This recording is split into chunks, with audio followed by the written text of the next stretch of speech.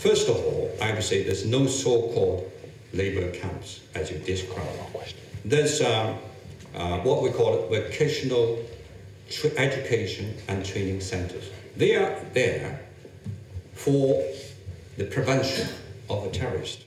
The man speaking is Liu Xiaoming, former Chinese ambassador to the UK, during a press conference held in November 2019 and broadcasted by BBC Panorama. Different from what Mr. Xiaoming states, the ASPI report and substantial evidence provided by researchers such as Adrian Zenz reveal the fragile position of the Uyghurs. In addition to the labour transfer programmes, which started in the early 2000s and became progressively more coercive, since 2018 it is possible to identify a distinctively coercive scheme which involves internment and re-education camps and what the Chinese government calls vocational training. These growing schemes, of course, have a crucial importance in relation to the wider national government programme, known as Xinjiang Aid, which aims to combat extremism and assimilate minorities into Chinese culture.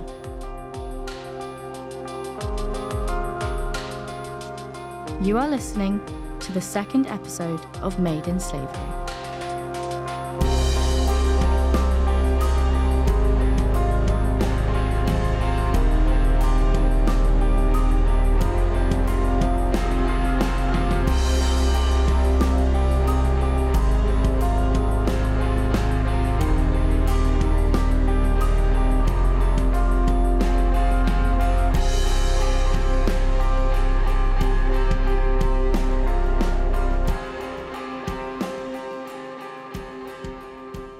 As mentioned in the last episode, ASPI's Uyghurs for Sale report documents a terrifying new phase of the Uyghur repression, which not only involves forced labour, abuse and high surveillance, but also the fact that international tech and clothing brands are complicit in this exploitation.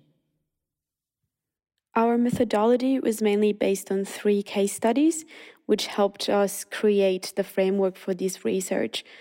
The first and most striking one was with Nike, which we discovered was supplied by a Chinese factory, which was located in northeast China.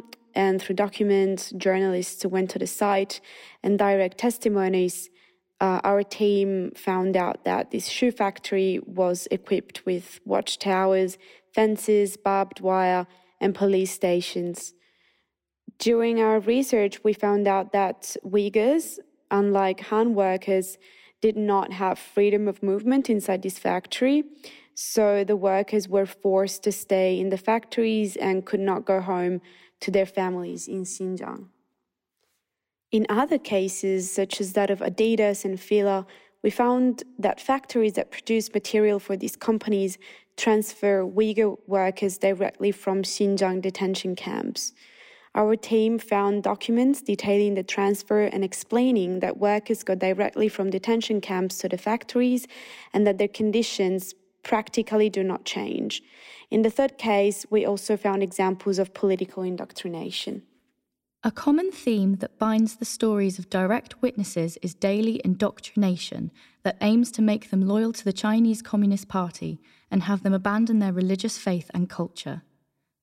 Some of the indoctrination techniques we found in both detention camps and factories include the teaching of Mandarin, as well as the repetition of slogans and chants in support of President Xi Jinping and his party. It's not easy to find direct testimonies from those who managed to escape from the camps of Xinjiang. In fact, the few people who manage to escape become prisoners of their own trauma, shame, and fear of reporting what they have seen and experienced. After attempting to contact former detainees, we exchanged a few words with Gulbahar Jalilova, a 56-year-old Kazakh woman of Uyghur descent, a trader and a mother of 4 boys. Gulbahar was detained in a camp of Urumqi, the capital of Xinjiang, for 1 year, 3 months and 10 days, between 2017 and 2018. She shared her small cell of 20 square metres, about 200 square feet, with about 40 inmates who were between 14 and 80 years old. Gulbahar has been subjected to torture, brainwashing, sexual violence, forced sterilization, and indoctrination. Her story shows us that women are the first victims of this relentless repression. Abusing, humiliating, and raping them means depriving them and their entire people of their dignity. Her testimony, although very concise and interrupted by emotionally intense moments, transformed the evidence gathered into a horrific, yet clear image of what is happening in Xinjiang. What was Gulbahar's fault in all of this, you may ask? Why was she subjected to such horrible tortures? Her only crime was to be born a Uyghur. For this reason, the Chinese government accused her of terrorism and deported her to camps in Xinjiang. During her testimony, Gulbahar shared that when they came to pick her and others up for questioning, Chinese authorities put a black cap over their heads and dragged them. They were immobilized with a metal torture device called the tiger chair, which is widespread in China, and put 5 kilos, over 10 pounds worth of chains around their feet. Gulbahar remembers being interrogated in those conditions for 24 hours. Then she lost consciousness. In another testimony, she reports that every day after 7 p.m, detainees were forced to sing songs.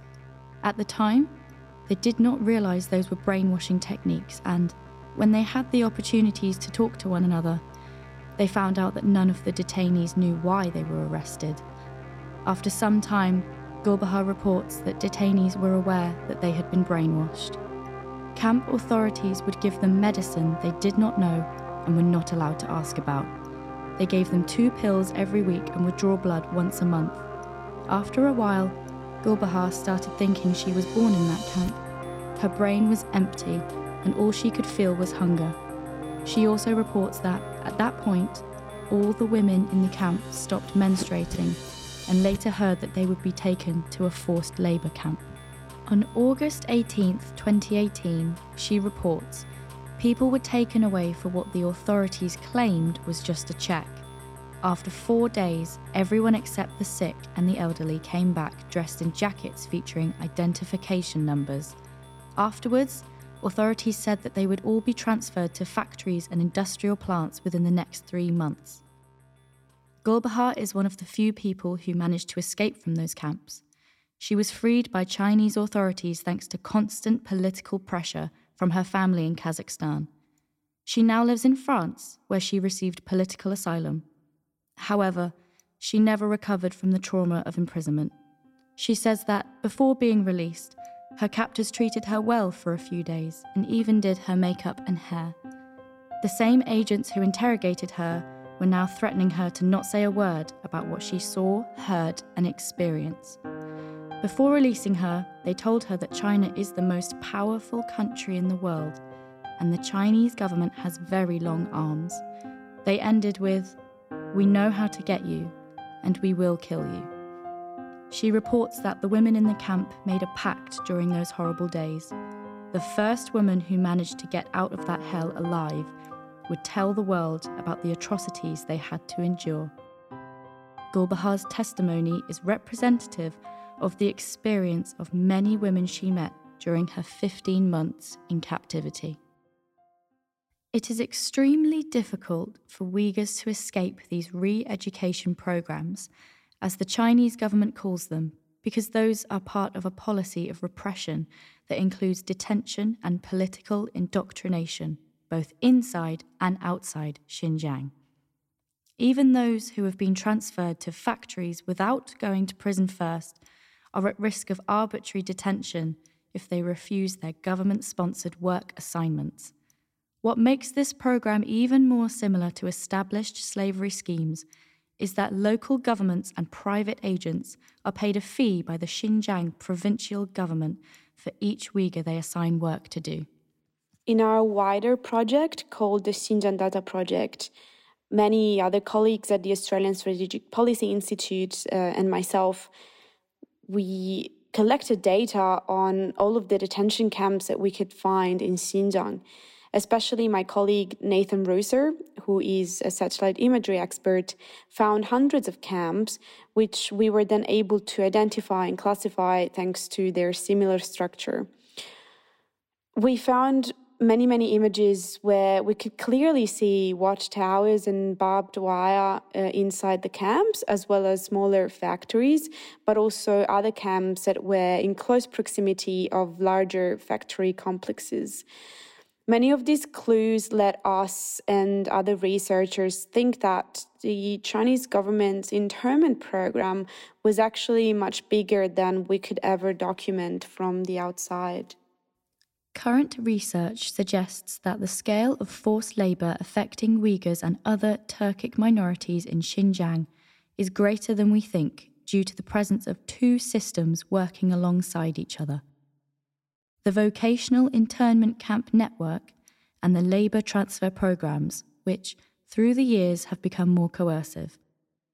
In his Jamestown reports, researcher Adrian Zenz estimates if we consider the two systems together, the total number of people at risk of forced labour is approximately 2.5 million, and this might be a conservative estimate.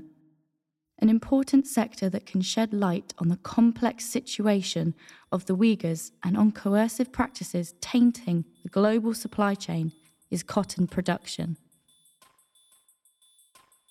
China, in fact, is the largest cotton producer in the world. Over 80% of Chinese cotton is produced in the Xinjiang region. The cotton produced with raw materials and by labourers from the region is largely used to produce the clothes we wear every day. In fact, it fuels global supply chains involving well-known fast fashion brands, sportswear giants, and luxury groups. Despite mechanisation of production, cotton picking in Xinjiang continues to rely on manual labour. In 2019, about 70% of the region's cotton was hand-picked, especially Pima cotton, a high-quality cotton grown predominantly in the Uyghur regions of southern Xinjiang.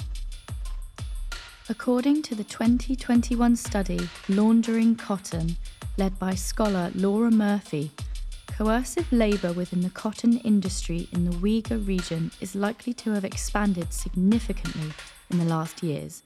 Large-scale cotton producers in the region have in fact begun engaging more Uyghur workers who are absorbed through state-sponsored labour programmes. From the fields to the factories, Xinjiang cotton is at high risk of being tainted by forced labour. This brings us straight to big names that are complicit in the exploitation of the Uyghur workforce, this time in the luxury sector.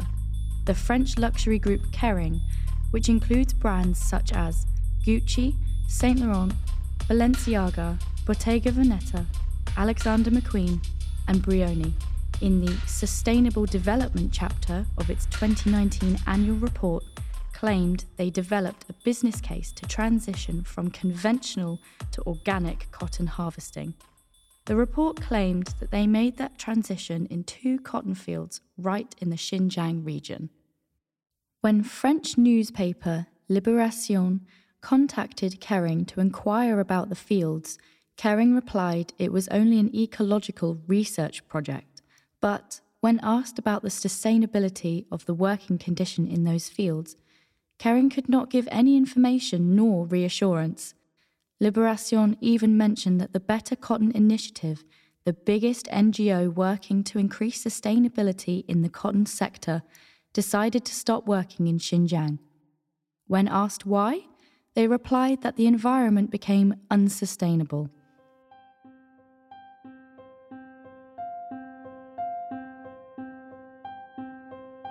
The truth is that the brands that are involved in this slavery scheme, directly or indirectly, strengthen their economic power and market value thanks to profits from the forced labour. Many of these brands have claimed to be completely unaware of exploitative practices, while others deny the evidence, claiming that they conduct inspections that, as we later discovered, cannot actually be done in that region.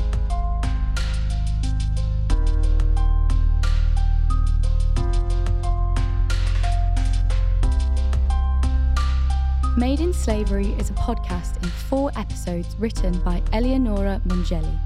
The English and updated version was created in partnership with FIDU, Italian Federation for Human Rights, and IRI, International Republican Institute, and Solent University. Editing and mixing by Guido Andriani. Original music by Vincenzo Vituli, and voiceover by Katie Lunan. If you have any questions or comments, you can write to us at madeinslavery@gmx.com.